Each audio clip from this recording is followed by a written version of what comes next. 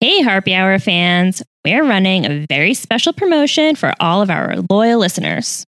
It's a merch giveaway, specifically our logo stickers, because, well, it's the only merch we have right now. But there's a catch. We're not just giving them away. You have to earn them. To get a sticker, subscribe, and leave us a review on Apple Podcasts or any of your preferred streaming platforms. So send us a screenshot or picture proof that you've done both of those things. So again, that's subscribing to the show and leaving a review. You can send it to any of our social media accounts at Harpy Hour Pod, or you can email it to harpyhourpodcast@gmail.com. Of course, also give us your address so we can mail you the sticker. You'll also get a shout out on social media and in an episode of the show for our thanks. And don't worry, if you can only do one of those two things for whatever reason, I don't know why, do both, you'll still get a shout out, but no sticker. So make the effort. Do better. This promo is only going to last until we've given away our first 20 stickers, or if this whole thing crashes and burns, whatever happens first. So hurry up, run, don't walk, and get your sticker now. Also, don't forget to tell your friends, because you know what's cooler than having matching stickers on your water bottle or a laptop? Nothing. There's literally nothing cooler than that. Nope. So tell your friends, you can each get stickers, show off your friendship, and share your Harpy love. And remember, if you want to see even more Harpy Hour merch coming up, support us on Patreon. These funds will help us improve the show and grow our brand. Now, before you enjoy the episode, check out this promo for another awesome podcast to add to your list, and stick around for Harpy Hour.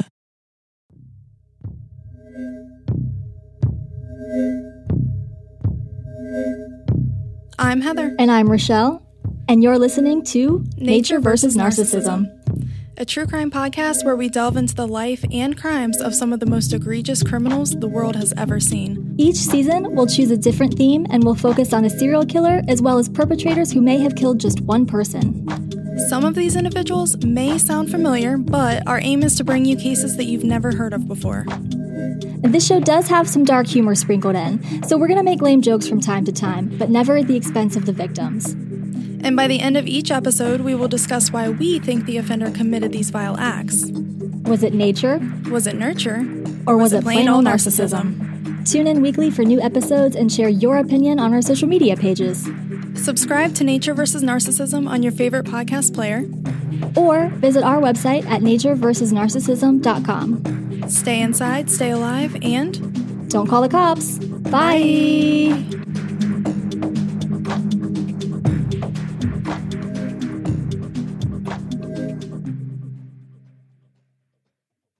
Harpy Hour may contain explicit language, as well as graphic, violent, and sexual content. Listener discretion is advised.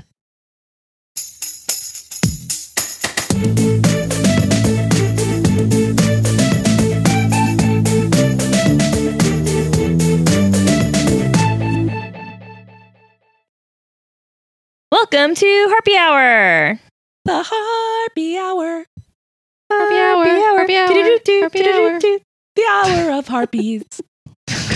And we are the Harpies. I'm Tracy. I'm Liz. I'm Steph. And this is our podcast where we share ridiculous stories in history, science, and entertainment. Take it from here, Steph. That's the worst. Wait, what happens next? Basically anything that sparks our interest and maybe yours. We got there. Joint effort. Takes a village. A very small village. Well, this village has a special message today. Sure do. Yeah. For our friend Kat. We'd like to shout out our friend Kat in Eureka, Montana. Thanks, Kat. Thanks for writing a review and subscribing and being fantastic. Your sticker's in the mail. Well, at this point, Woo-hoo. She's probably received it. I don't know, because it was a holiday weekend, so... I mean, this episode's not going to air for like a month after we shipped it. I hope it can make it from Colorado to Montana. I take no responsibility. By the time she hears delayed. this, I hope she has her sticker. And I hope she's wearing it on her water bottle or something that all of her friends can see when she's out and about. proudly. So thanks, Kat. Yay. So guys, Yeah. you know how I told you that Hawaii has a lot of roaches? Yes. I don't like the beginning of this. I don't like the entirety of this.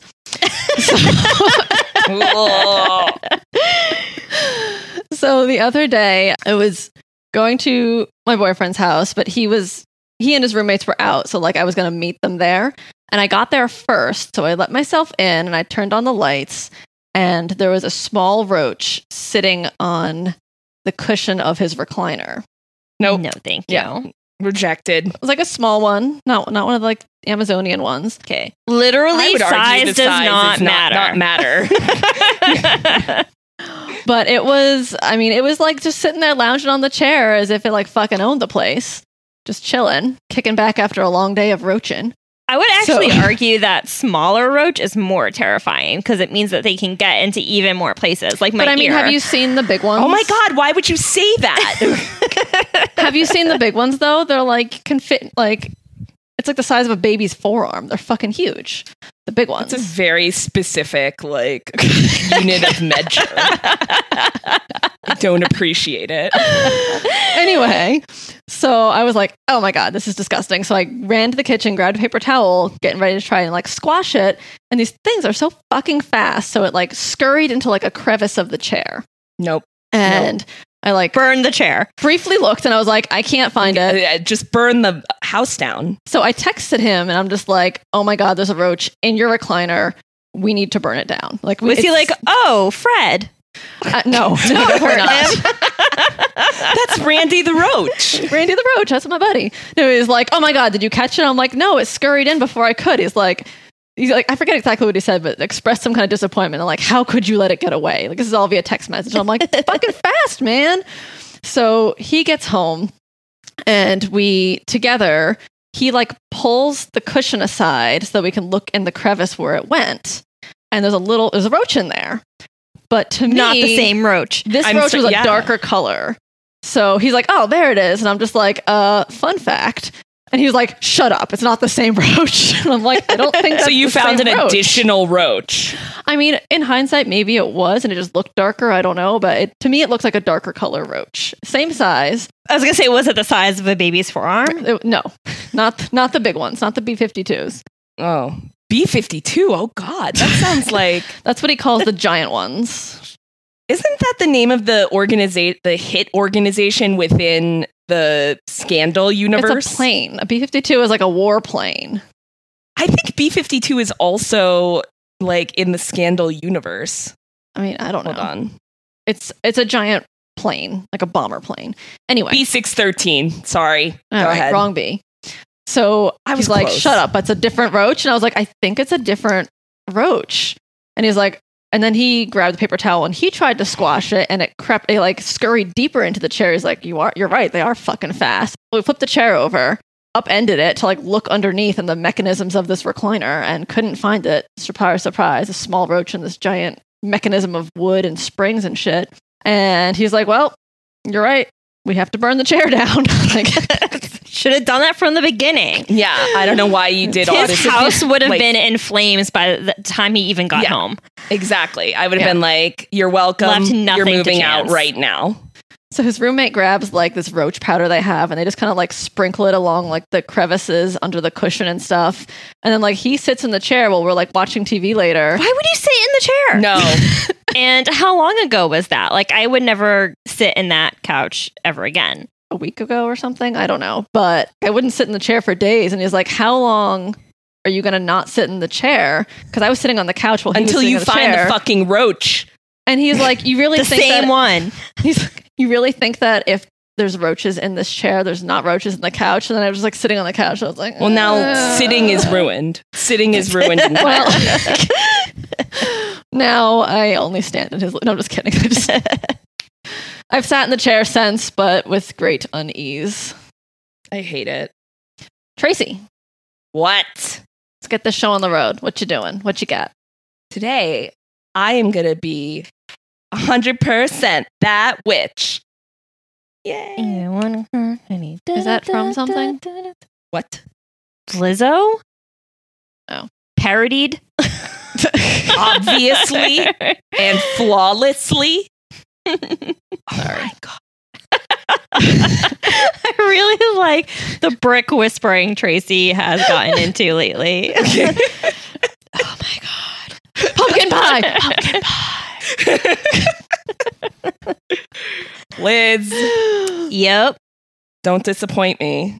No. I'm gonna. Damn it. Liz is such a disappointment, always and forever. God damn it.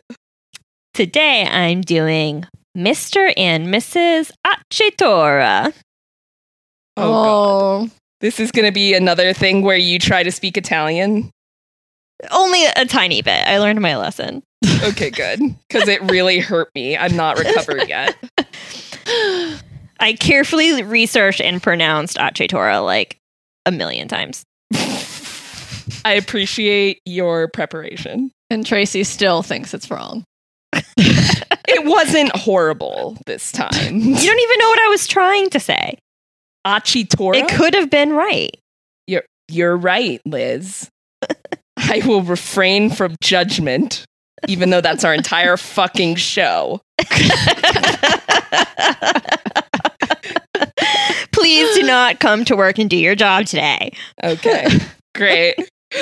Speaking of somebody who does not show up all the time to do her job. Excuse me.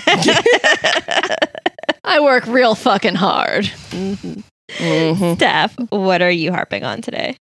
I am going to harp about trying bacon. Oh. Like for the first time, or? You'll have to find out. I should preface mine by saying that I'm going to have to say some things in French. So I also apologize.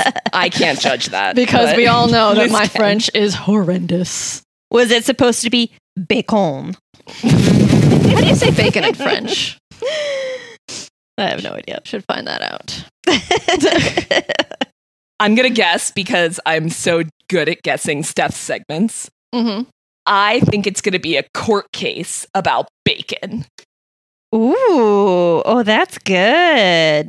Oh, wait, I know that there was like a story where somebody put a pig on trial because they were like spreading disease or something. I forget. And like some like medieval timesy thing, they tried the pigs. Yes, you're right. Or maybe they tried the rats. Something like that. They did both. I'm pretty sure. Okay. We'll just have to wait and see. Well, now that we've completely spoiled her segment, let's move on.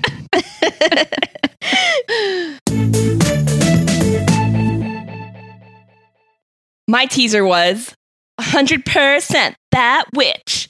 Well, now I hear it. That's how I said it. I feel like the first time you said it didn't have as much like the rhythm, sing-songiness or attitude. Yeah, the rhythm wasn't there. I know you did not just tell me that I sang too little of my teaser. We have the receipts. I will get back to you in a month when I edit this episode. All right. Well, you're getting full-throated singing for every teaser. There have been so many times that we were recording things and one of us says, we have the receipts, and then I get to it and I'm like, ha! I have it. Okay. So, in light of this episode airing the first week of October, I decided to get a little witchy, a little spooky. And today we are going to talk about Wicca. I couldn't resist the beginning of Halloween. The beginning of Halloween. The beginning of Halloween month. It's a month. It's the also, month of Halloween October. began in like August if you went to any retail store. That's true. Okay, we're going to talk about Wicca. So, it's also known as modern paganism or, quote, the craft. Wiccans don't prefer the term Craft is such a great movie. I used to love that movie. I've never seen it. What? And you're doing a Wicca segment? You're doing the Craft segment? How did you not see The Craft? I don't know. Because I'm a good Catholic child. Clearly. Are you though? Super not. Ow. You okay? What is happening right now? See, look, I just cast a spell on you for insulting me. Insulting me. Oliver jumped on my lap, so I pushed him off, and in the process of him jumping onto the floor, his tail hit me right in the eye. Good. Oh, it's tearing up. Good. Had force to it. He's got a long ass tail. It just whipped me. Oh, it's okay. It's not my looking eye. It's your dead eye. It's my bad eye. It's fine. It's the spare. It's the one she can afford to lose. Oh my God. I can't. Steph, you should just take out your bad eye and that's your Halloween costume. Like, you're good to go. Just carry that shit around. God, I'm tearing up. Okay. Tracy hasn't made it through the first full sentence of her segment. I literally just said it's also known as the craft. That's all I've done so far. Oh my God. Okay, no more talking. It's just going to be me reading. Oh my God. Sorry. We killed stuff. Okay, so Wiccans do not prefer the term witchcraft because that can conflate them with other occult thinking, like Satanism and Luciferianism. And Harry Potter. I mean, I don't think they mind Harry Potter. Don't at me, Wiccans. Also, all of the analogies that I have will be primarily based on Judeo-Christian examples because that's my background. Please don't at me. Tracy doesn't want to hear from any of you about anything ever. No. Unless it's songs of praises. Please don't at me about including every religion on the planet, but please correct me if my logic is super flawed. Okay, let's get into this. So, the background of Wicca. It was developed in England during the first half of the 20th century, making it a relatively new religious movement. So it's not like super old at all. Oh. So 1954, the book Witchcraft Today by Gerald Gardner is published. So Gerald Gardner is a huge figure in Wicca. He's known as the father of modern witchcraft, better known by his craft name, Skyer. Oh my God, did you do craft names for us all for this segment? I may have. Yes. He joined the New Forest Coven by Mill House, which is somewhere in England. It was a media sensation that introduced the history of witchcraft to the public. So nobody really knew about it until it kind of, was introduced to the public in the 1950s. So while Gardner didn't invent Wicca per se, he kind of just publicized it. So there's a whole sect of Wicca that's named after him, which is Gardnerian Wicca. Rolls right off the tongue. It really does. Gardnerian. I'll refer to it a couple times, but it's not super important. It's considered to be the tradition for which all the Wiccan sects developed. Definitely heard Wiccan sex. I mean, there's some of that too, but it's sex. So, he was kind of problematic because he encouraged his coven members to create elaborate lies about their lineage to witches. He promoted some fake news. Gardner is also credited with formulating the Wiccan calendar of 8 religious festivals, which he really just stole from other religious holidays, and we will get to that later. So let's talk about the structure of Wicca. All practitioners are considered priests or priestesses. It's kind of like how at Starbucks, all the employees are referred to as partners because they technically own stock in the company. I did not know that. So all the baristas have stock in Starbucks? Yeah, technically. How much? It's not a lot. They're trying to be empowering. Yeah. But it's a lie. You can practice Wicca alone or in a group, but everyone has to be initiated, kind of like a baptism for witches. It's not a proselytizing religion, so they are not looking for new members or advertising necessarily. And there's a massive emphasis on secrecy, they don't mystery. Go door to door. No, they are not. Have you heard Jehovah's the word of Witnesses. guardian, whatever his name is? So it's just by through friends and family. Yeah, you have to seek it out to become a member of Wicca. Lineaged Wiccans are organized into covens. Traditionally, covens are made up of 13 members, but that's super not a big rule. That's just how it started. But now there are larger and smaller covens. Wiccan covens tend to avoid large groups because, like I said, they value intimacy and trust in their communities. The covens are typically led by a high priest and a high priestess couple because they believe in the dichotomy of the sexes and that you need both to have balance in your life. Good for them. So practitioners join a coven so that they can be connected to a lineage of tradition and a community like a church or temple or whatever. So you may be asking, how do I join a coven? Well, let me tell you. You read my mind. 1 year and a day of apprenticeship is what you need to do at the beginning. So during that time of 1 year and a day, you take a class to learn about Wicca and all that practicing Wicca entails. You're referred to as an initiate during that time. You have a mentor within the coven who guides you through the process. And sometimes they can have a dedication ceremony during this time that's prior to the full-blown initiation ceremony. And in that dedication ceremony, the initiate is allowed to attend some of the other like yearly festival ceremonies, like on a probationary basis. It's like pledging to it very much is. Yeah. Yeah, it definitely sounds like that. So after your initiation ceremony, you're a member, but you're a first degree member. So you may be asking, how do I become a second degree member? Here's the answer. There's another ceremony in which the initiate has to name and describe the uses of the ritual tools. And I will talk about the ritual tools when we talk about like the actual ceremonies. But you have to talk about like all their uses and what the tradition is and all that good stuff.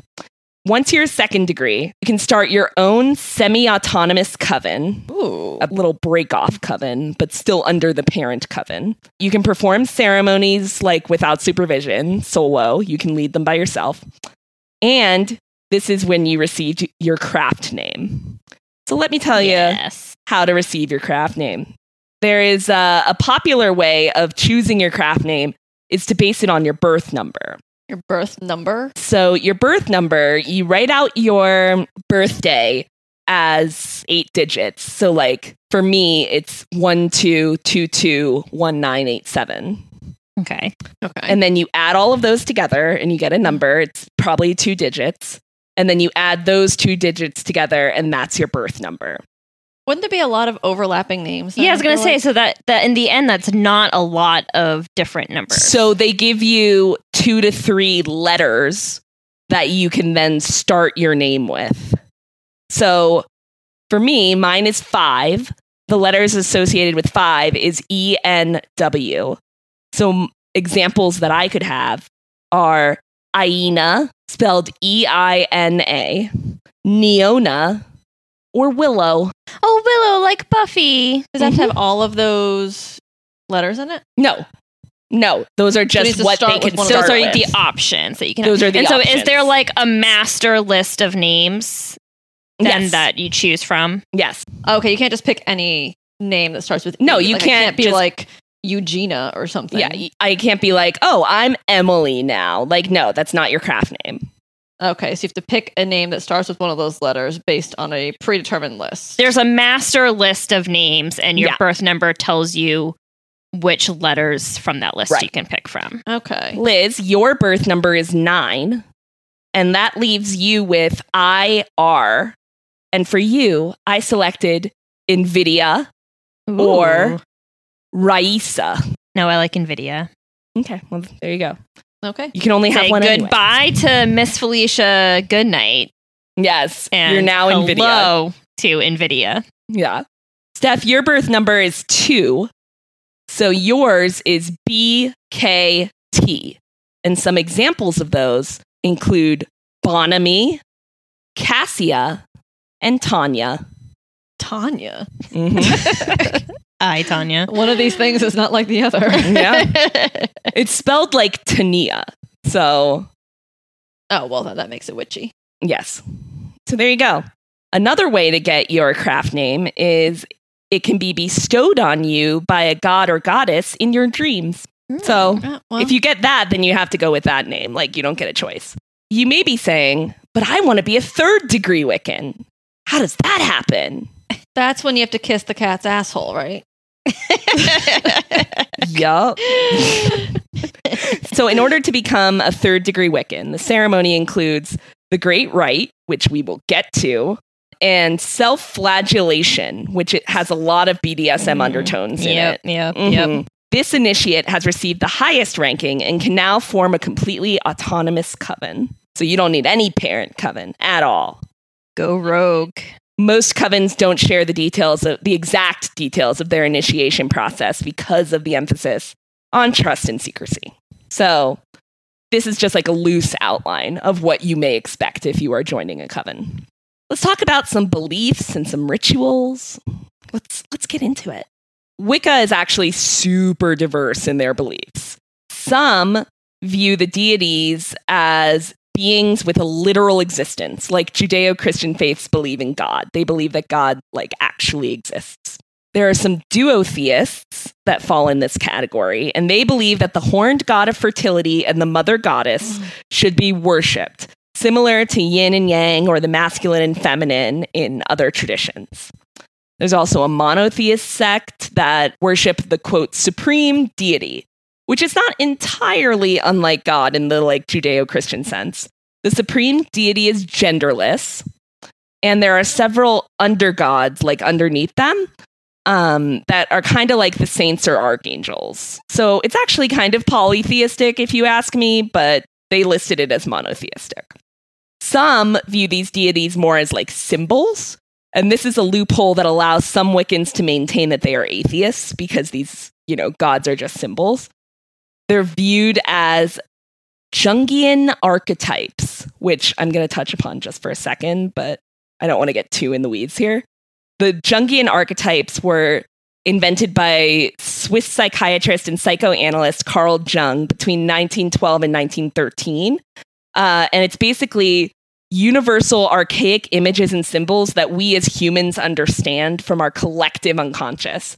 So it's derived from the subtotal of human history. And it's the psychic counterpart of instinct. So examples of these are the idea of a mother, the idea of a hero, the archetype of these things. Does that make sense? So that's how some people view the deities, some Wiccans. But there's another key point is that in Wicca, gods and goddesses are fallible and it's okay to argue with them, which is unlike Judeo-Christian tradition. Ask no questions. Yes. Believe blindly. Yeah, it's an omniscient, omnipresent God in those traditions. They also don't have a philosophy on the afterlife, really. Historian Ronald Hutton said, and I pulled this directly off of Wikipedia because I didn't want to rewrite it. So it was really well explained. So I just text because I'm lazy. It was really well explained. So I just copied and pasted. I am citing Wikipedia. The instinctual position of most Wiccans seems to be that if one makes the most of the present life in all respects, then the next life is more or less certainly going to benefit from the process.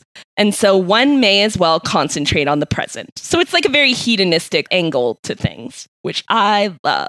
The common belief that human beings have a spirit or a soul that survives the bodily death. Our friend Gardner also believed in reincarnation, most notably that witches will be reincarnated as future witches. So if you were a witch in your first life, you're going to be a witch for the rest of your lives. Do you come back as a better, stronger witch? They did not say better or stronger. They just said witch. And you got to go through the whole process again. Yeah. So some sects within Wicca believe in, quote, the Summerland, which is basically a stopover for souls between bodily death and reincarnation. So it's kind of like purgatory, except you're not there as a punishment. You're just there waiting for the next shipment of souls. So you're just waiting for them to finish manufacturing your body. Waiting to be born again as another witch. Yeah, you're just hanging out. It's just the stopover point. It's where you pick up your pop and refreshments. It's your layover. Pop. Yeah. This belief allows for Wiccans to subscribe to the role of mediums that can speak to the deceased. So it's if your grandma is in Summerland because she's not reincarnated yet, we can talk to her through these mediums because she's just hanging out in Summerland. How long do you hang out in Summerland?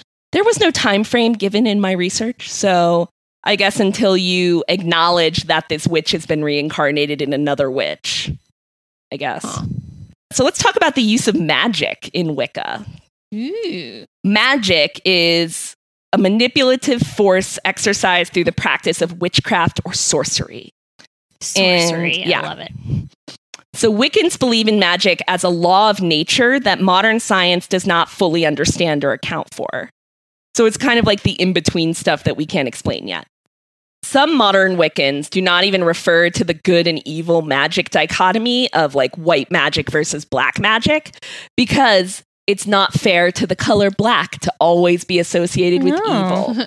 Scholars, when Wicca first gained popularity, thought that Wicca was just a reactionary movement to secularism and that people were just subscribing to this like occult way of thinking as like a pushback to secularism. But studies have shown that Wiccans actually have a higher percentage of being in like super scientific job positions and fields and stuff like that. So it doesn't really hold water. Counterintuitive. Yeah, lots of scientistas, my friends. Also, Wiccans view themselves as a persecuted religion. This quote is from scholar of religion and Wiccan high priestess Joanne Pearson. So this is her quote. Identifying as a witch also enables Wiccans to link themselves with those persecuted in the witch trials of the early modern period, often referred to by Wiccans as, quote, the burning times, which I thought was kind of spooky. They're also an earth-centered religion. There's a huge focus on the 5 elements, which is part of the pentagram that you see in a lot of Wiccan symbolism. The focus on the 5 elements, also sometimes referred to a compass, and I'll explain that in a second. The earth is viewed as north. I'm thinking of Captain Planet. Earth, wind, fire, water, and it heart. really is kind of Captain Planet-y. I even have that note. Yeah. Is the 5th one heart? The 5th one is spirit, but let me get to that. I mean, same thing. Same. So it's earth is north, air is east, fire is south, water is west, and air, or I don't know if it's aether or ether. It's spelled Aether. So I would say ether, but I don't know that. Spirit or ether is meant to bind the other 4 elements together, and that's the center of the compass. So that's how they kind of weave that into their symbolism. But the pentagram has 5 points. Well, no. So the compass is different. That is not a pentagram. Like, oh, okay. The pentagram is different. They can use both. So they use the cardinal directions. And in that imagery, the spirit is the center. But when you use the pentagram, it's just 5 points. And the spirit is the one on top. I see. They also view themselves Captain Planet, a life-affirming religion. So gonna take pollution down to 0. So there's the Wiccan Rede, which is the statement that provides like the Wiccan moral system. And it goes like this. 8 words the Wiccan Rede fulfill, and it harm none, do what ye will. So that's usually abbreviated to, and it harm none, do what ye will. So as long as you're not hurting anyone, like live and let live, essentially. You do you. Yeah.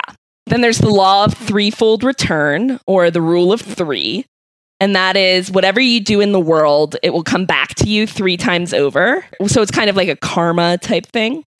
And there's also another interpretation, which is that whatever you do, equal force will come back to you on 3 levels: the mind, the body, and the spirit. So like, don't be an asshole, essentially. There's a really famous poem within Wicca called Charge of the Goddess. And this one espouses 8 virtues that are super important to Wicca, which is mirth, reverence, honor, humility, strength, beauty, power, and compassion. Rituals. So there are some special life ceremonies. There's hand fasting, which you'll find in some Irish traditions. In Wicca, it's a trial marriage for a year and a day, at which point you can just part ways and like no harm, no foul. No contract. Yeah. Not like legally recognized. Correct. So their vows during the hand fasting ceremony is not till death do us part. It's for as long as love lasts. Oh. So it's like, don't like stay in a that too. shitty marriage just because you're both still breathing. I like that one too. There's also Wiccaning, which is similar to like Christianity's baptism or christening. It's when you give your child the gift of Wicca, that's a quote, in a matter suitable to their age. And so you're basically like presented to the god and goddess for protection. But unlike in Judeo-Christianity, it does not obligate the child to practice Wicca in adulthood, because Wicca is all about free will and you have to like choose it for yourself and like get initiated later on. So what does it actually do for them then? It offers the protection of the god and goddess. Protects them until they make their choice. Mm-hmm. Okay. Yeah. It's like an insurance policy for your child. Gotcha. Rituals usually take place on a full moon or a new moon. They use the lunar calendar for like basically everything. And we'll talk about the process now. So first, there's the purification of the sacred space and the participants. And this may be done sky-clad or nude.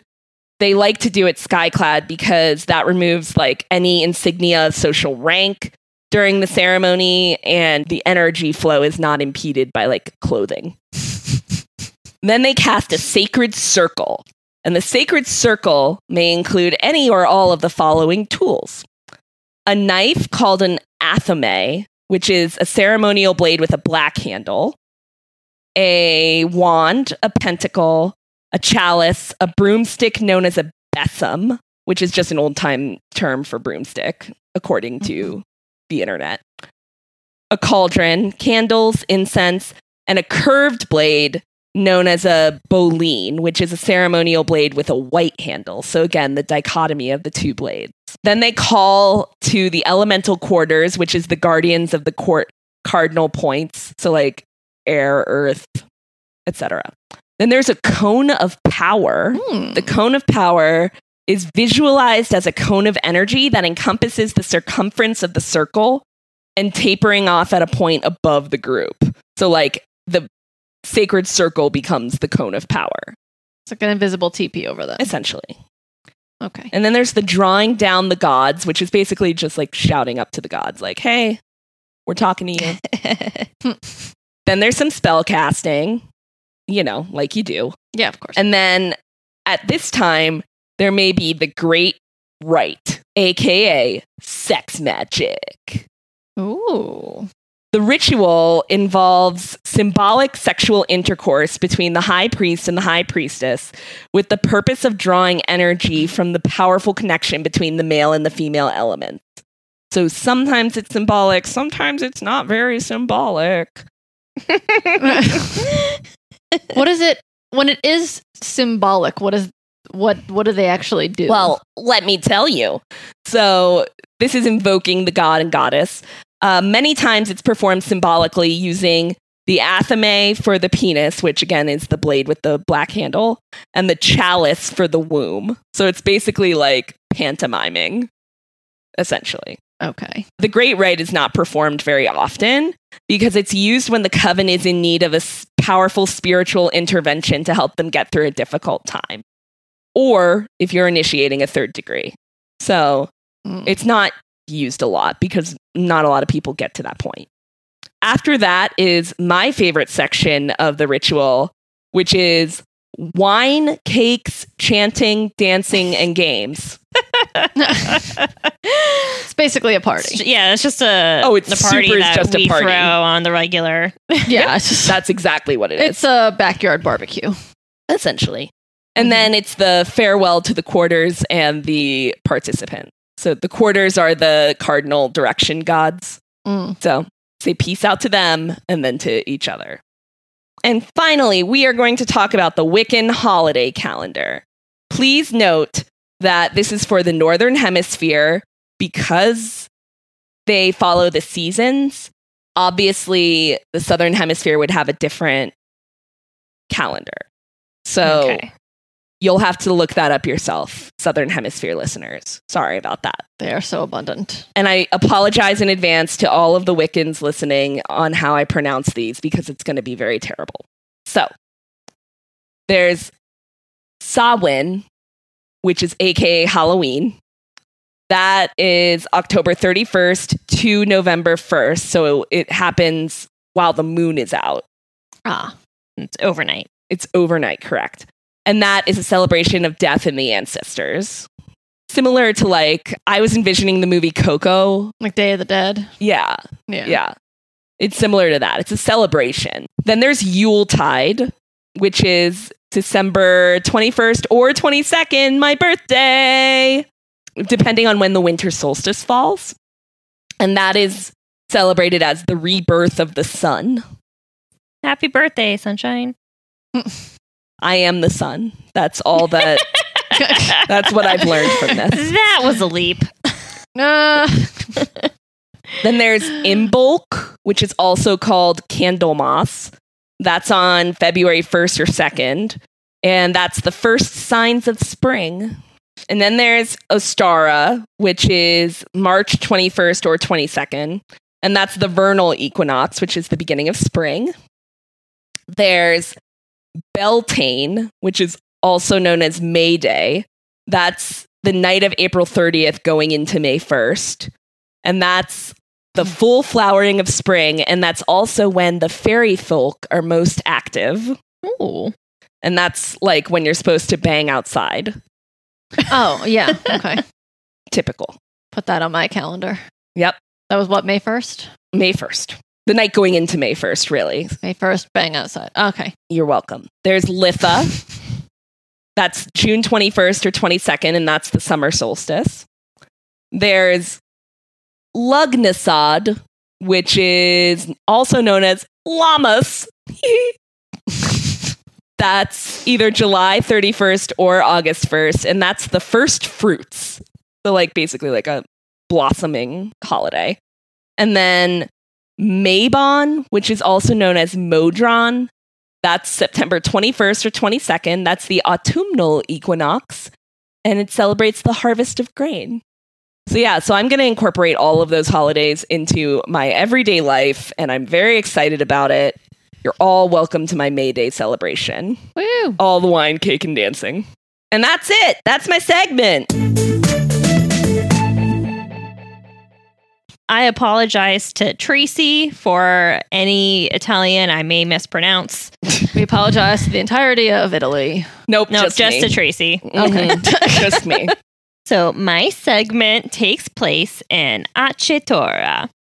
And this is a very small town in southern Italy of about 2,000 people. So it's like smaller than my high school. Okay. And every year they celebrate their patron saint, Saint Julian. So remember my segment on historic football or Florentine football? How could you forget it? Why don't you say the name of that game for us, Liz? Don't Calcio Historico. Calcio hysterectomy. Yep, that's what it was. That game is tied to the celebrations of Florence's patron saint. So they celebrate it on his feast day. Mm-hmm. And that's sort of what is happening here in Acetora as well. There's this celebration that happens on the feast day for Saint Julian, who is the patron saint of Acetora. Were you just, when you were researching your topics, were you just looking up like stories that will make Tracy angry? Like, I feel like that's what you Googled. So in discovering this topic, it occurred to me that lots of towns and cities all have patron saints. They're just like, in some places they're honored more sort of publicly than in other places, depending on how like deeply rooted that community is with like the church. I feel like Denver's patron saint is just like Saint Cannabis. I will get there. I don't know that every single city has a patron saint. Well, so it's technically, it's not the city that has the patron saint, it's the city's diocese. So the church that makes sense for that city. Yeah. And so sometimes those are so closely connected to each other that it's the same. Basically, if you live somewhere where there's like a diocese, you have a patron saint. Do we know what ours are? Did you look up ours? Of course I did. Hooray! Oh. Going back to my roots first for a second, obviously you might be able to guess the patron saint of Boston is St. Patrick. St. Patrick. Yep. So this is an example of like, you don't have to be religious to celebrate. Like the whole city of Boston celebrates St. Patrick's Day, as do cities all across the world. He's a big popular one. Out of curiosity, I looked up the patron saints for all of our current cities. Yay! Nice. Starting with Arlington, Virginia. My patron saint is St. Thomas More. Oh, he's a good Renaissance era man, so like circa 1500s. And he is the patron saint of statesmen and politicians. Well, that makes sense. Yep. He Boring. also wrote the novel, I don't know if it was a novel per se, but Utopia, which was about... That's what I'm like, I know the name. He wrote something famous. Yeah. So it's Utopia. about political systems of an imaginary island state.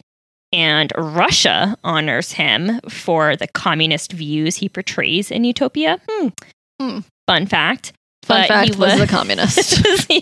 Comrade Liz. Great. He was elected to parliament, and even though he served in politics, he was executed because he refused to acknowledge that the king was greater than the church. So that's why he eventually became canonized, because he had like loyalty to the church. Mm-hmm. He was a instead of the martyr. state.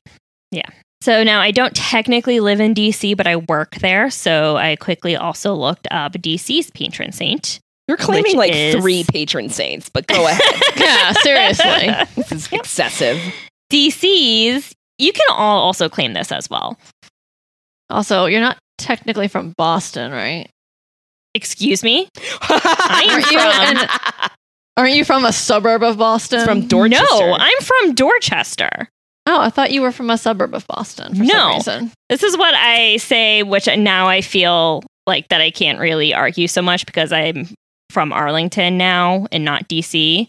But growing up or like being in college or whatever, I would meet people that were, quote, from Boston. And I'd be like, oh, no way, which part? And they would be like, Billerica, which is just like bumfuck nowhere. And I'd be like, that's not Boston. And I would get mad at them. And I'm from Boston. Oh, From Dorchester. sorry. You just stepped on a fucking landmine. Like, Yeah. Jesus. Sorry.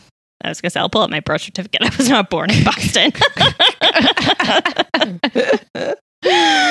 She does not have the receipts. no receipts.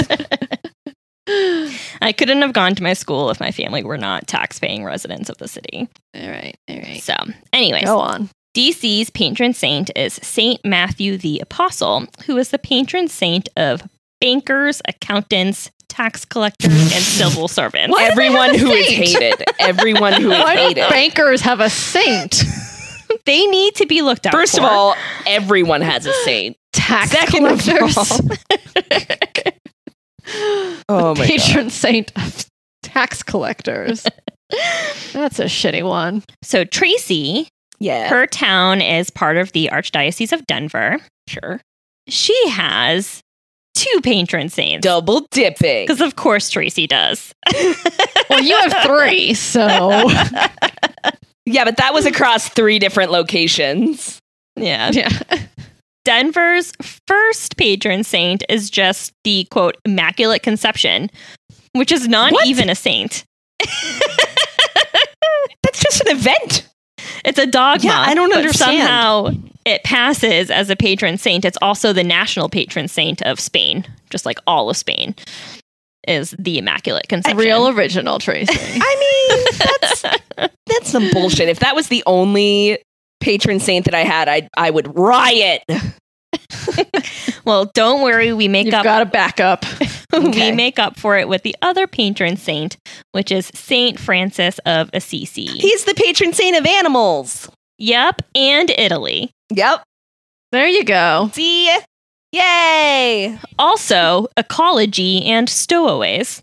Oh. Oh, stowaways. Ecology, not so much, but stowaways I can get behind. How many? You just don't get behind ecology? I mean, like, How it's many fine. patron saints are there? Oh, there are If we can fuck have a ton. specific patron saint for stowaways well, and tax yeah, collectors, I mean, there's. how many are there? Haven't you guys ever heard of St. Anthony? He helps you find your lost shit. Oh, I have heard of that one. Dear St. Anthony, please come around. Something is lost and can't be found. And if you find it, please bring it to me, and I will be happy as can be. Amen. You're welcome. Blessed be. Did you see how quickly I recalled that from my childhood? Do you know what the last time I prayed to St. Anthony for? Probably to find my Lisa Frank notebook in second grade. But yeah, every profession has a patron saint, especially the services. You have a patron saint as a hospital worker, staff. I don't know who it is, but I'm certain you have one. Oh yeah, they have one for all first responders everything. have different patron saints. Wow. Any professional, and then any cause, every type of cancer, I think has a patron saint. Jeez. My confirmation name is Saint Lucy, and she is a patron saint of the blind. Mine was Cecilia. She's the patron saint of music. She is. It almost makes it it dilutes the importance of being a saint when you can just be a saint of anything. It sounds like everyone became a saint. I don't think that's true. There's a lot you have to go through to become a saint. Yeah, well, a lot of people went through it apparently because somebody got tax collectors. They were just late to the game. That was all that was left. Yep. You can get stowaways, ecology, or tax collectors. Why not all three? So Honolulu and also Hawaii. Patron saint of pineapples. So Hawaii apparently has one archdiocese, for all the islands. Sure, that makes sense. And so your patron saint, Steph, is Father Damien. He was born in Belgium in 1840 and died in Hawaii because he went there to treat the lepers. I was going to say, isn't he the guy who ran the leper colony? Yep. Because the leper colony is run by, the only way you can go see the prior colony of lepers in Molokai is through a company called St. Damien or something. Yeah. Because I wanted to go there, and then now everything's closed down, so it's not going to happen for a while. But I remember seeing St. Damien a lot. Mm-hmm. And so he's a new saint, relatively. So he was canonized in 2009. So he's a little baby saint. What is his official? What is he officially the saint of? Leprosy and outcasts. Oh. Yep, that seems right. Oh. But I encourage you for fun, look up the patron saints of your hometowns. I'm doing it right now. All of our listeners, check them out. But anyways, that was a large digression. Hey, Erie, PA is also St. Patrick. Oh, I think he's popular. Yeah. So back to St. Julian of Achetora. Okay. He has no known patronages, so he's the patron saint of nothing. Literally nothing. They really ran out. Well, also his status is, quote, pre-congregation. So he's only canonized locally by the bishop. So he's only really recognized as a saint essentially in that diocese. And so he hasn't risen to the level of being canonized by the Pope yet. So he's just recognized among the people as being their saint and they can pray to him. But the Vatican has not yet investigated him for miracles or anything like that. So he's just a local saint and not a Vatican recognized saint. Just a local hometown hero. First degree. Yeah, first. Hasn't kissed the cat's asshole yet. That's pretty much, yeah. There's kind of 3 degrees to becoming a saint. So yeah, he would be the first degree. His feast day is celebrated every year with a wedding. Somebody has to get married that day. Mm-hmm. So the preparation always starts the Sunday after Easter. Actually, I would argue that it starts in January, but it really kicks up the Sunday after Easter. On this day, a group of woodsmen walk more than 12 miles into the Monte Piano forest to cut down an oak tree. And then they gotta lug it back 12 miles? Yes. Oh my God. It's really important because the oak tree is the groom. I'm sorry. Oh. I'm sorry. What? Oh, did I not mention it's a tree wedding? But they just killed the tree by cutting it down. Well, just wait. So they cut down the tree and they secure it to oxen, so they don't have to carry it themselves. Oh, okay. They have oxen lug it back. Did the tree consent? It doesn't sound like the tree consented. The tree was chosen. Oh, okay. It's a noble thing. So it was chosen by the town, the woodsmen. Their criteria is the highest and the straightest tree in the forest. What if the highest and the straightest trees are not the same tree? Well, it's the best tree that meets those qualifications. Yeah. Oh my. It's got to meet both. 1 week later, they go to the Gallipoli forest to cut down a holly tree. And this is the bride. Sure. She's carried by foot to the village. I don't know how far away this forest was, but apparently much closer. And she's also a smaller tree anyways. So they carry her by foot to the village. Along the way, locals dance and sing and play music. And the criteria for the holly tree is that it has to be the most beautiful and the most leafy holly. I feel like beautiful is subjective. I really want to be... Leafy is more quantitative. I really want to be referred to as the leafiest bride. Like, if one of you could please make that happen, that would be great. I mean, you kind of are. Your ring and your dress. You're right. Oh, I'm the leafiest bride. Tracy's a tree. You're the most beautiful and the most leafy bride. Oh my God, I am. You will also be the only bride that day, but that's besides the point. Oh my God. So the trees are chosen as early as January, and they require weeks of negotiation. I don't really know what the negotiation is, but I imagine it's just all the woodsmen. Like with the tree? I think it's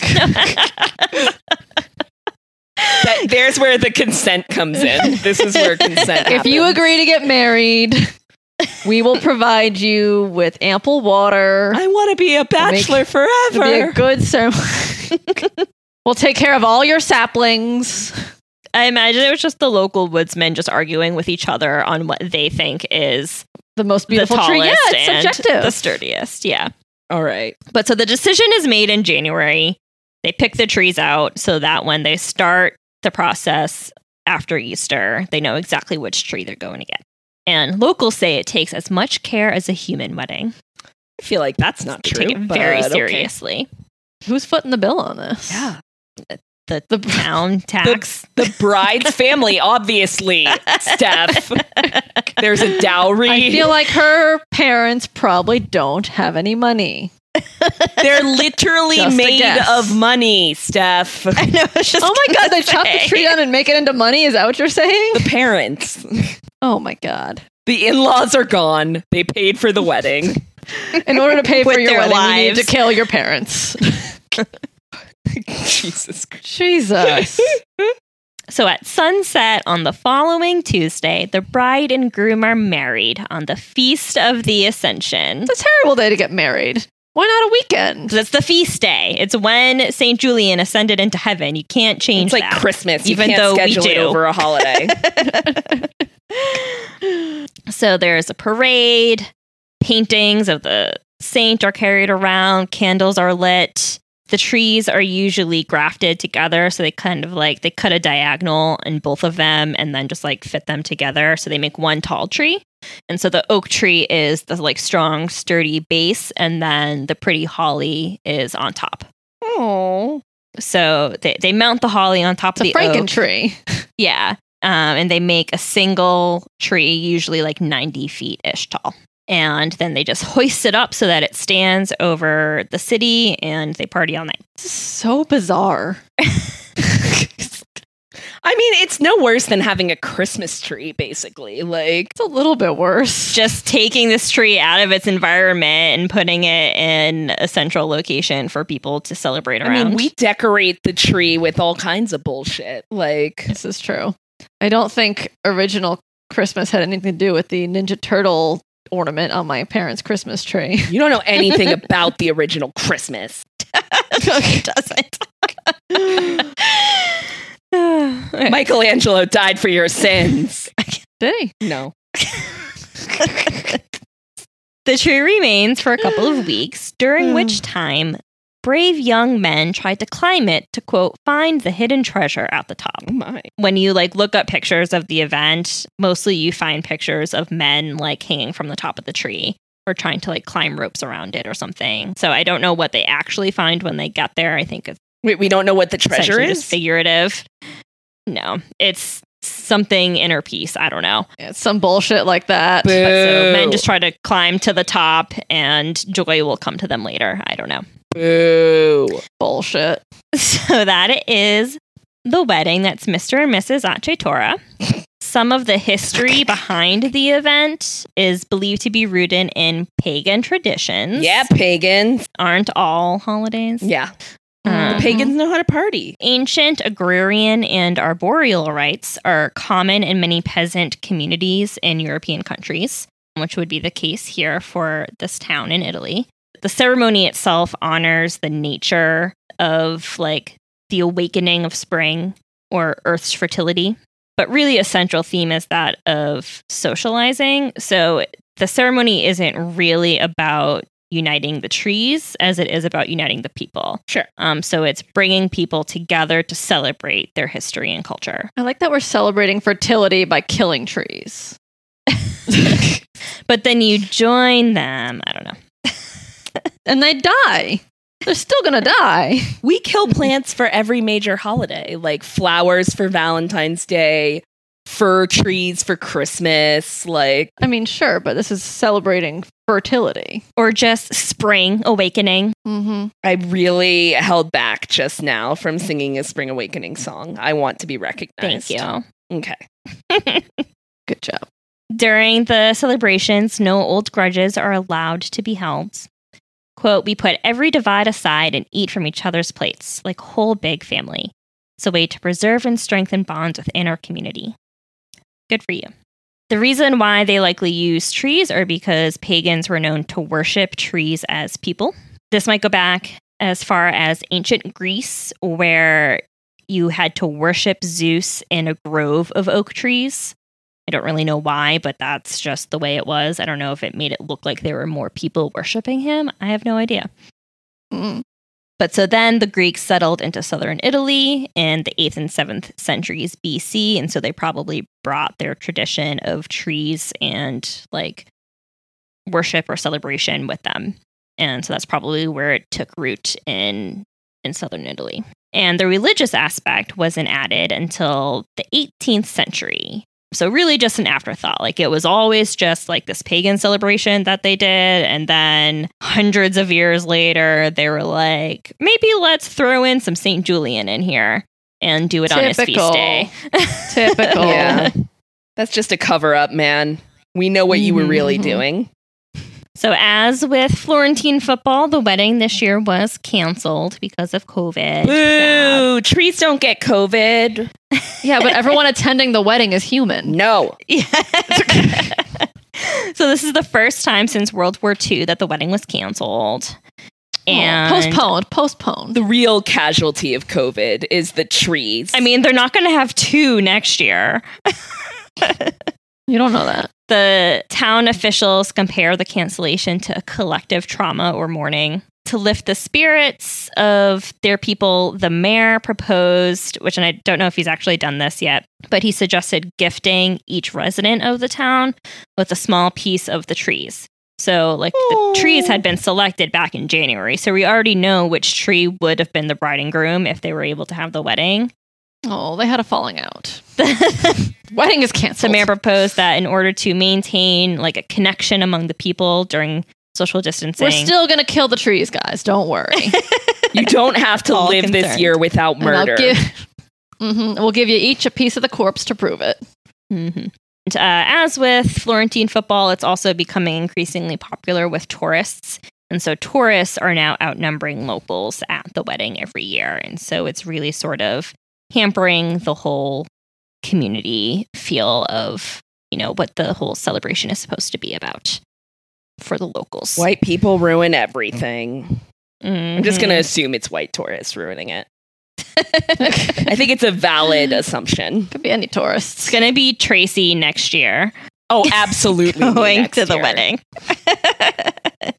That is Mr. and Mrs. Acetora. Acetora. On a stormy day back during the Napoleonic Wars, a French ship sank, and the only survivor of this wreck washed ashore in the town of Hartlepool, England. Was he the only survivor because he ate everyone else? No. Okay. Was it a pig? No, it was a monkey. Oh. The people of Hartlepool had never laid eyes on a monkey before. Oh, I know this story. The people of Hartlepool had never laid eyes on a Frenchman before. Naturally, logically, obviously, they assumed that this hairy little humanoid creature, who they couldn't understand, must be a Frenchman speaking French. It's a little monkey. I'm sorry, Kate, what year was this? This is during the Napoleonic Wars, which was the late 1700s into the early 1800s. Okay. Therefore, the people of Hartlepool brought this monkey, this French monkey, to court, and they tried him for being a spy for France. Which, by the way, if that were true, worst fucking spy ever. He sticks out like a sore thumb. Like, you'd think they'd train the spy to speak the language. Like, terrible, terrible spying. The monkey was found guilty, and he was hanged on the beach for his crimes. Who defended the monkey? I don't know. He probably was had a he lawyer. able to testify on his own behalf? I mean, not in English. They couldn't understand what the fuck he was saying, so they were like, well, he's just speaking gibberish, but clearly he's a spy, so that sounds like French to me. He probably pronounces French better than I do, though, to be fair.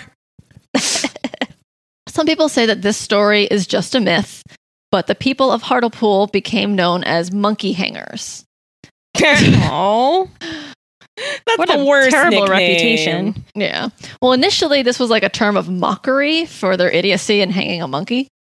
But the people of Hartlepool came to kind of own the name, kind of like how we came to know. Reclaimed it. Yeah, like how we reclaimed harpies, which is like initially an insult. Not a good one. Yeah. Do better. The mascot of their football club is Hangus the Monkey. H''Angus, Hangus the Monkey. And he has been elected mayor 3 times. Amazing. Oh. See, that's the kind of using your vote as a joke that is acceptable, not the election of Donald Trump. Welcome to my TED Talk. So the first time was in 2002. He was actually like, it was the man who is in the mascot suit normally, but he was like in the guise of Hangus the Monkey when he was elected. The next 2 times he was just like himself, the human named Stuart Drummond. This story may seem absurd, and it, like so absurd that it must be made up, but back in the Middle Ages in Europe, if you were wronged by an animal, Tracy, you're right, we're talking about bringing animals to court. Yes! I know you too well. Mm-hmm. This was a real thing that happened. So records are spotty from this time, and some of these stories are believed to have been like made up afterwards, but it was a real thing that happened. So some, like many of them are true, and it is a thing that people did bring animals to court for being wronged. Yeah. Most of these cases happened in the medieval era between the 13th and 16th centuries. And there are records of executions of bulls, horses, dogs, sheep, pigs, eels, and somehow dolphins. What did the dolphin do? I mean, aren't dolphins actually spies? Or like, well, probably they not work back for then. the military? Not back then. This is pre-CIA training dolphins. There was one incident of the dolphins that was in Marseille in 1596, but there's no further information about this. It's just like a line in a book somewhere that like a list of trials that happened. So I don't know what happened, what the dolphins did, but they were tried in 1596. Clearly guilty. So animal court. If an animal committed a homicide, a secular tribunal court would inflict punishment upon that animal. This was a common situation for pigs, horses, cows, and other domestic animals, generally larger animals. Pigs in particular were the biggest offenders here. We will get into that later. Oh, God. By the way, my title, Trying Bacon, it's a homo. I was thinking that Tracy's so good at guessing your titles because she's very homographically aware. I was just thinking Trying Bacon, like who was the first person to ever eat bacon and think like everybody should be eating this. And she got the other homo. Good job, Tracy. I am homographically aware. I'm putting that on my resume. I think it's a very good skill. Mm-hmm. I think so. Should use that as a strength when you're interviewed to counter your hangry episodes. That's still the best weakness. And honest. So these animals, when they were tried for things like homicide, were actually brought into the courtroom to like stand trial and participate in their defense.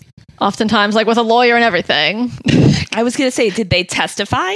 I mean, there was like lawyers and witnesses. I don't think the animal ever actually I don't think they could testify in their own defense, but they were there. No, you don't think so, Steph? You don't think that's a good idea? Do you think it's because the pig would incriminate itself? Punishment was usually exile or death, but sometimes animals were put in prison. Oh my God, can you imagine showing up to prison and your roommate is a pig? Have you seen the picture that's gone like viral somewhat recently of a pigeon in like a prison cell?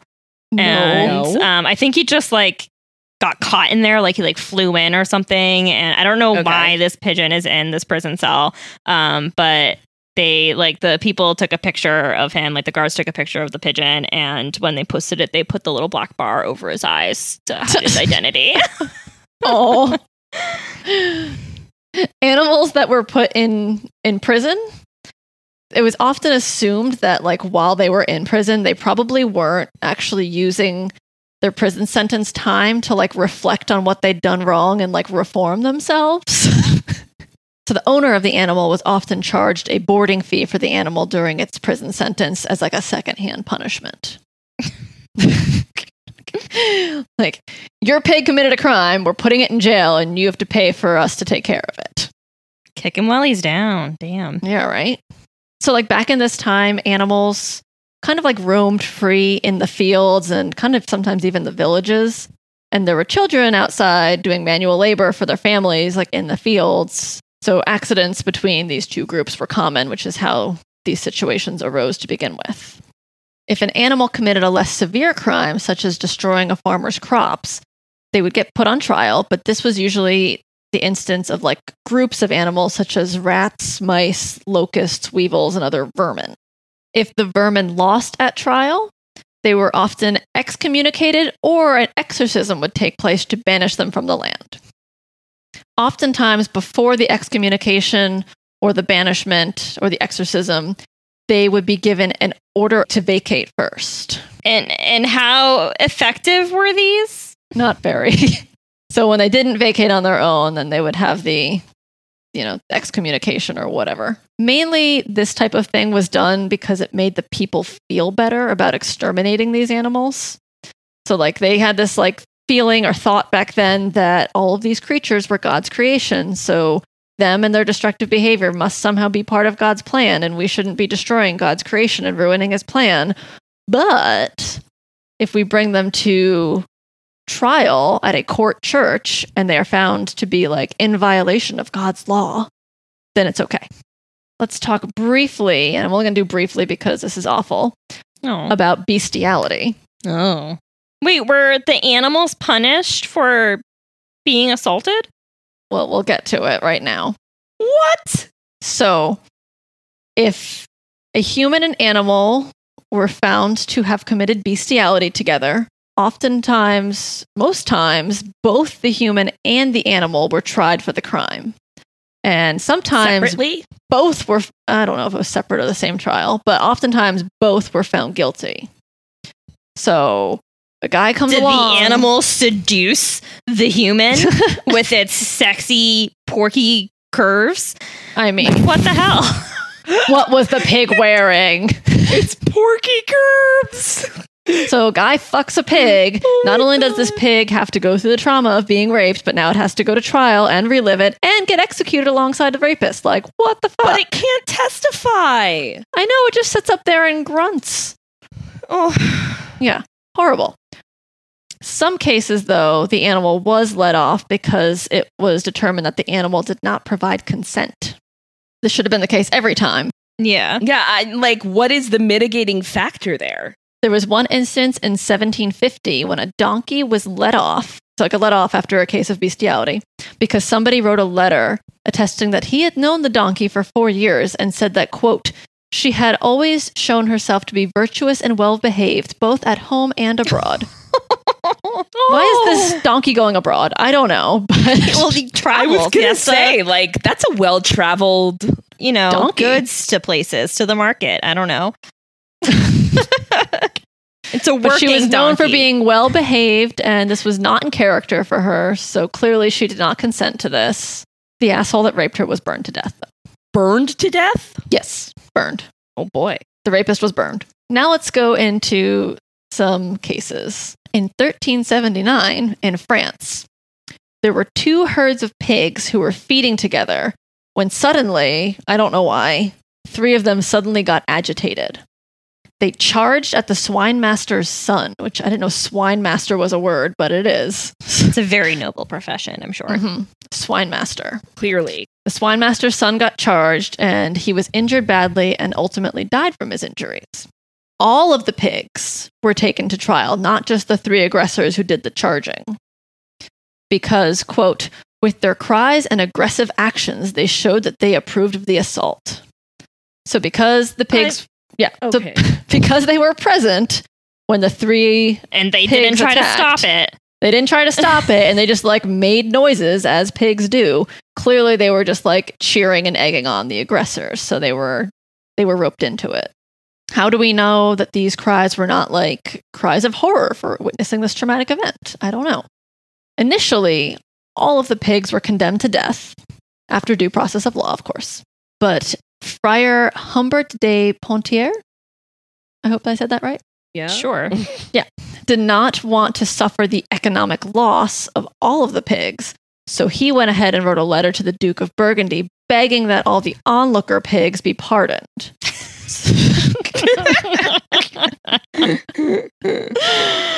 I just can't ever imagine having to write a letter of legal standing, An official on letter behalf on of letterhead. animal. In all seriousness, Oh my God. making a legal case for these pigs to not be condemned to death.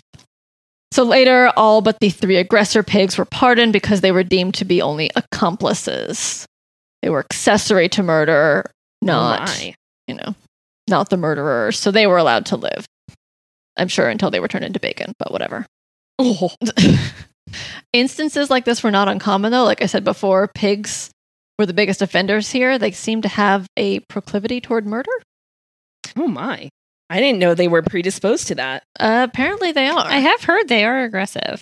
They roamed around freely in large groups. Pig gangs. And they were known to chew off ears and noses and kill children. Oh my. In one instance, a pig violated church decree when it had the audacity to eat a child on a Friday. Wait, Sorry, was the could Friday it the eat offense? children on Sundays? I mean, you're not supposed to eat meat on Friday, right? That is accurate. So not only did it commit murder, but it ate a child on a Friday. So it The offended horror. the church as well. As well, yes. Extra offensive because it was a Friday. In 1394 in France, a pig was hanged after eating consecrated wafers, which made me think of Liz because she used to stole the wafers. Were they consecrated, the ones that you stole, Liz? No, they were just out of the box from Oh, okay. the delivery. It was a cereal box. Okay. They don't get consecrated until the actual mass, where Oh, okay. they are blessed. I wonder how this pig got a hold of a consecrated wafer then. In 1457 in France, again, a pig and her 6 piglets were accused of killing a 5-year-old child. Not the babies. The babies were roped into this. yeah. Babies. Were they tried as juveniles? We'll get to it. So this trial included a judge, 2 prosecutors, 8 witnesses, and a defense attorney Yep. for the pig and the 6 piglets. They were all found guilty. Well, initially they were all found guilty. The mother was hung by her hind feet from a gallows tree. They later determined that they decided to let the piglets off after all, because while they were, actually I don't think they were ever found guilty. The mother was found guilty, the piglets were not. The piglets, while they were determined to be covered in blood, that's how they were found, there was no actual evidence that the piglets did the attacking. no one saw them. Nobody participate. witnessed that. Right. There were 8 witnesses, but apparently no one could say whether or not the piglets were involved in the attack or not. But furthermore, they're minors. They're not capable of making informed decisions. I told you. What is the threshold in pig years for like becoming an adult? I'm Googling it now. Yes, please, Tracy. I did not look that up. Also, they were raised by a rogue pig mother who did not teach them, quote, the proper code of conduct for a village-dwelling piglet. A rogue pig mother? Was it not their actual mother, or were they just they were raised in pig poverty or something? Pig poverty? So the pig's real age, if it's under a year old, it's equivalent to being under 18 as a human. So you become an adult pig after 1 year. So they must have been less than a year old. I mean, I'm sure that they had Google to determine this as well. I think the mother's behavior was just rogue. Like, she wasn't following societal norms, you know? And did she not rough. belong to anyone? She was like a wild pig? Or I don't know. Okay. I don't know. I don't know if there were wild pigs wandering around neighborhoods. Regardless. I mean, they sound like stray cats in these communities. This is a good one. In 1474 in Switzerland, a young rooster committed, quote, the heinous and unnatural crime of laying an egg. Oh. What? Looks like a case Egregious. of mistaken gender identity. Yeah, the people were all up in arms because a rooster supposedly laid an egg, and this is like unnatural. It's clearly like a devil chicken. Devil chicken. Unclear like what the evidence was that the rooster laid an egg. Like, did they see it lay an egg? Maybe it was just sitting on an egg to like give the hen a break. Maybe it was a hen to rooster transgender chicken. We don't know how that animal identified. Yeah, I don't know. So I don't know the details of the egg laying, and history has not recorded it. But I would like to see personally where it's written down anywhere that it is forbidden for a rooster to lay an egg to begin with, but apparently it is. It was blasphemous, so it's against the church, not against like civilian crime. I guess so. Clearly he didn't have a good lawyer because it was deemed an act of heresy and the chicken was burned. No! I think when animals were burned, they were also not eaten, but I'm not sure of that. I was going to say, is this just like... And then they had needed an brunch. excuse for dinner? I think if the animal was like killed for a crime, it was not then consumed, but I don't know for sure. In 1840s in France again, it was determined that slugs were destroying the church grounds. So they were brought to trial, and Cardinal Bishop of Autun, I think is how you say it, Autun, Autun, ruled against the slugs. In his ruling, he gave them an order to vacate. He gave them 3 days to vacate or be cursed. What did they post, like little tiny notices, like 3 inches above the ground? Like, how did they notify they had the slugs? daily processions where they went out and told the slugs that they had to leave. It is day 1. I want that to be my You have job. until Thursday to vacate the premises, pack your belongings, Slug yeller. gather your children. The church crier at the The slugs. next day, you're still here. You have until tomorrow. Strike 2. You have until tomorrow. You've been warned. Ye be damned. I can't. At the end of 3 days, when the slugs had not listened, because fuck society is what they said apparently, they were exterminated. But I mean, they were warned. They had a chance. I feel like that's an extreme reaction to someone not listening to you. What were but their methods for exterminating all of the slugs? Salt, I assume. Probably salt, I don't know. I did not read the details of the execution. Yeah, stop being so morbid. I'm just Liz. wondering, like, how did they know they even got all of the slugs? Like, did they like comb through the grass? I mean, this sounds like a very thorough and well executed plan. So Executed. But in the 16th century, again in Autun, France, I'm sorry if I'm saying that wrong, This is a great one. So the city was infested with rats. I mean, as all cities were back then, I imagine. But the rats were eating and destroying the town's barley. And the people were all upset about this. And so they decided to try the rats for their crimes. Yeah, barley is in beer. It's Come important. on, people. It's a vital crop. Yeah. Mm-hmm. To call the rats to court on their assigned court date, proclamations were made at the crossroads in all the towns. I've heard I was this gonna say, one. I feel like this is one that I've heard of. Yeah, pretty much the town crier thing, where they just like stood at the crossroads and were like telling all the rats, you are to show up on your court date. You have been served. Exactly. Shockingly, the rats did not show up on their assigned court date. I mean, it's hard to get people to show up on their assigned court date.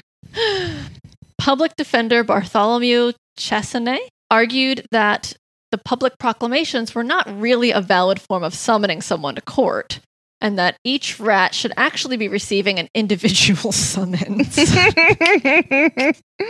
That's so perfect.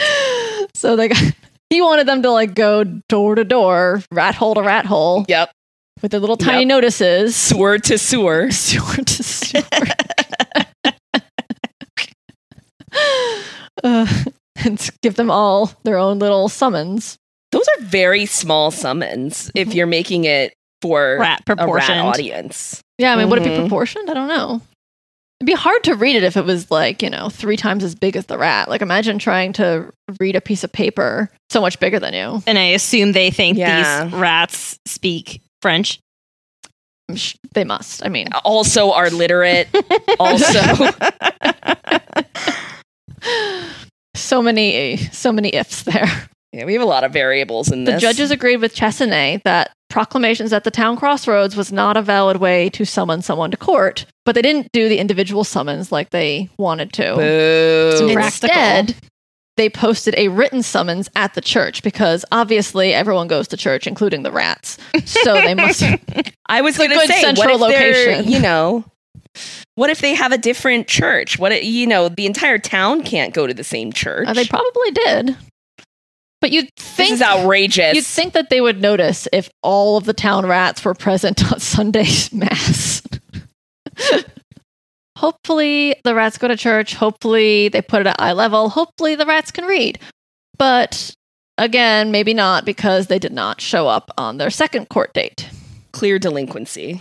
Mm-hmm. Well, Chesney argued that the rats should be excused because they couldn't possibly make it to court.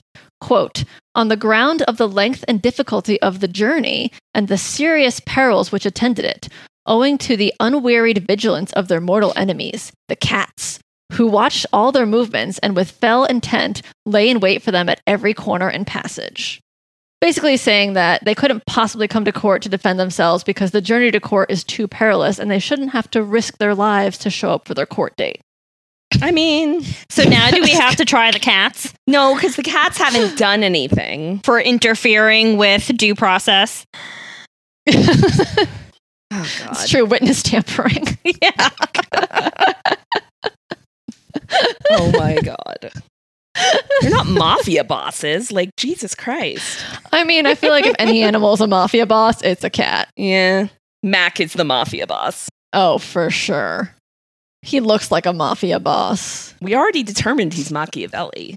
There is no record of the official ruling in this case, but historians believe that likely the rats were acquitted. We're just going to So wait, assume. all of that, and then they don't bother to record the outcome. Yeah. I don't know. So we're just going to It's assume lost. that they got tired of trying to summon the rats. The outcome is lost to history somewhere. I did read one source that claimed that this particular story was a made-up story that was designed to embarrass the lawyer involved, who I guess was a real person. But all the other sources I read presented it like it was a true story, so put that little caveat on this one. Moving on, 1597 in France, weevils were brought to trial for eating the town's crops. Sure. Their lawyer, Antoine Filial, argued that God placed weevils on this earth and he would not have done so without providing food for them to survive on. It just is unfortunate that food supply happens to be the same food supply of the people. Yeah, sorry. Sorry about your taste. The prosecutor argued that the Weevils were put on this earth to be subordinate and subservient to man, and they were not staying in their lane. This is white people problems again. In what way is a Weevil serving a man? I don't know. Yeah, like... Weevils. Subservient Weevils sounds like you have like little Weevil servants. Sounds like a band name. The Subservient Weave. I'm imagining like Cinderella where the mice were making dresses. Like, are these Weevils just like doing household chores for you? I would 100% wear a Weevil dress. I don't know what a Weevil looks like. Maybe they'll make me a leafy dress for my wedding. You have a leafy dress for your wedding. I know, but I want a Weevil one. So ultimately, a compromise was proposed. They proposed that the Weevils should be given a tract of land outside of town so they could chow down freely. Sure. But the townsfolk would maintain the right to pass through that land to access the springs on it. So it was like a shared situation. So they were split. They had shared custody with the Weevils. Right. So like it's the Weevils' land. They get to eat it and live on it, but the people are allowed to like go through. It's like an easement. Like just walk through it, or like to access the springs. Yeah. Okay. Yeah. Okay. It's an easement. Sure. The Weevil lawyer rejected this plan, though, because he felt that the land that they were proposing was too barren and not suitable to sustain the Weevils. So now these Weevils are like saying that it's not adequate. Like, beggars can't be choosers, Weevils. No, that's what the lawyer is saying. Is like, this is not well, he's saying like you're not giving them a fair deal. You're giving them a shit piece of land when right now they're eating their heart's content of barley or whatever the fuck it was. So he was trying to get them a better deal. I'm just imagining ever needing to hire a lawyer and be like, who do you recommend? Like, well, what about this guy? Well, what are about his the Weevil credentials? guy? The Weevils. Oh, okay. In that case. The prosecutor argued that there were plenty of trees and shrubs on that land for the Weevils to eat. The judge took his time and it went back and forth, and a sentence was not passed for 8 months. That's a whole crop season. Yeah. Mm-hmm. But we will never know what that verdict was because the last page of the court records were eaten by rats or bugs. Stop Eaten by Weevils. Stop it. I don't like it when you fuck with me, Steph. They're just looking out for each other. Irony of irony. Damn. Yeah. Now we're actually going to skip forward a little bit in time to a time that is recent enough that this should not have been happening anymore. Oh my God. 1916, Tennessee. An elephant named Mary murdered her trainer and was hanged by a crane. I heard about this one. Yeah. It's so sad. I don't want to hear about this. So her handler, the one that was killed, was an unqualified homeless man. Yeah, he was a dick. Who landed the job the day before, had no experience handling elephants, and he was like riding her in a parade, and he prodded her with a spear, which caused her to freak out and knock him off her back and then step on him. Well, it sounds like he deserved it. Yeah, he was a dick. Yeah, the autopsy of the elephant showed that she had a severely infected tooth right where he had poked her with the spear. And like, toothaches hurt, man. Don't poke somebody in the face who's got a toothache. I find this elephant innocent. Yeah, this was totally unfair. But yeah, she got hanged by a crane because she killed her asshole owner. Yeah. Well, he is dead, so I mean... Yeah. And lastly, in 2008, in Macedonia, a bear was charged with theft when he took honey from a beekeeper. Oh. Is he okay? Yeah, so the park services had to pay. One source said $2,300, one said $3,500. Either way, it was a few $1,000s in damages that the park had to pay because the bear himself didn't show up to his court date and he has a wild animal he had no owner to pay on his behalf. Oh. So the park picked up his tab.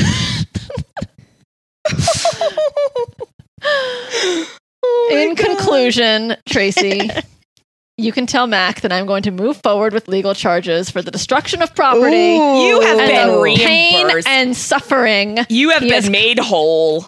Not for the pain and suffering that he has caused by eating my chargers. It's Steph, you already settled out of court. Yeah, Not you for the did. pain and suffering. He will hear from my that's lawyer. double jeopardy.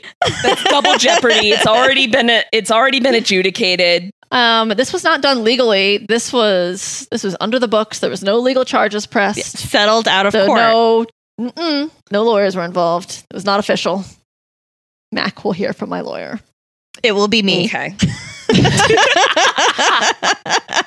Though, You better find some good defense attorney.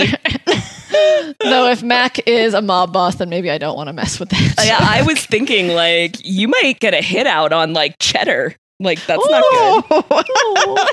good. See, you don't mess with someone's cat, Steph. He messed with me first. So if you want to hear the exciting conclusion of Mac versus Steph in court, you can listen to Harpy Hour on iTunes, Spotify, Google Play, Stitcher, TuneIn, and iHeartRadio. Wherever you listen, please rate us and leave a stunning review so that everyone else listens to And us. then send us a picture of that review, so we'll give you a sticker. And if you have stories you think we might like, or you just want to say hello because you think we're awesome, you can send us an email at harpyhourpodcast@gmail.com or follow us on Facebook, Instagram, and Twitter at Harpy Hour Pod. Like us, share us, send us your love. Por favor. Mahalo.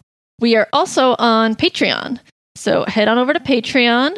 All that extra money you find lying around, you just don't know what to do with, we can put it to good use. So give us money. We'll give you extra content. That's the deal. Do it. Thanks for listening. Okay, bye. Okay, bye.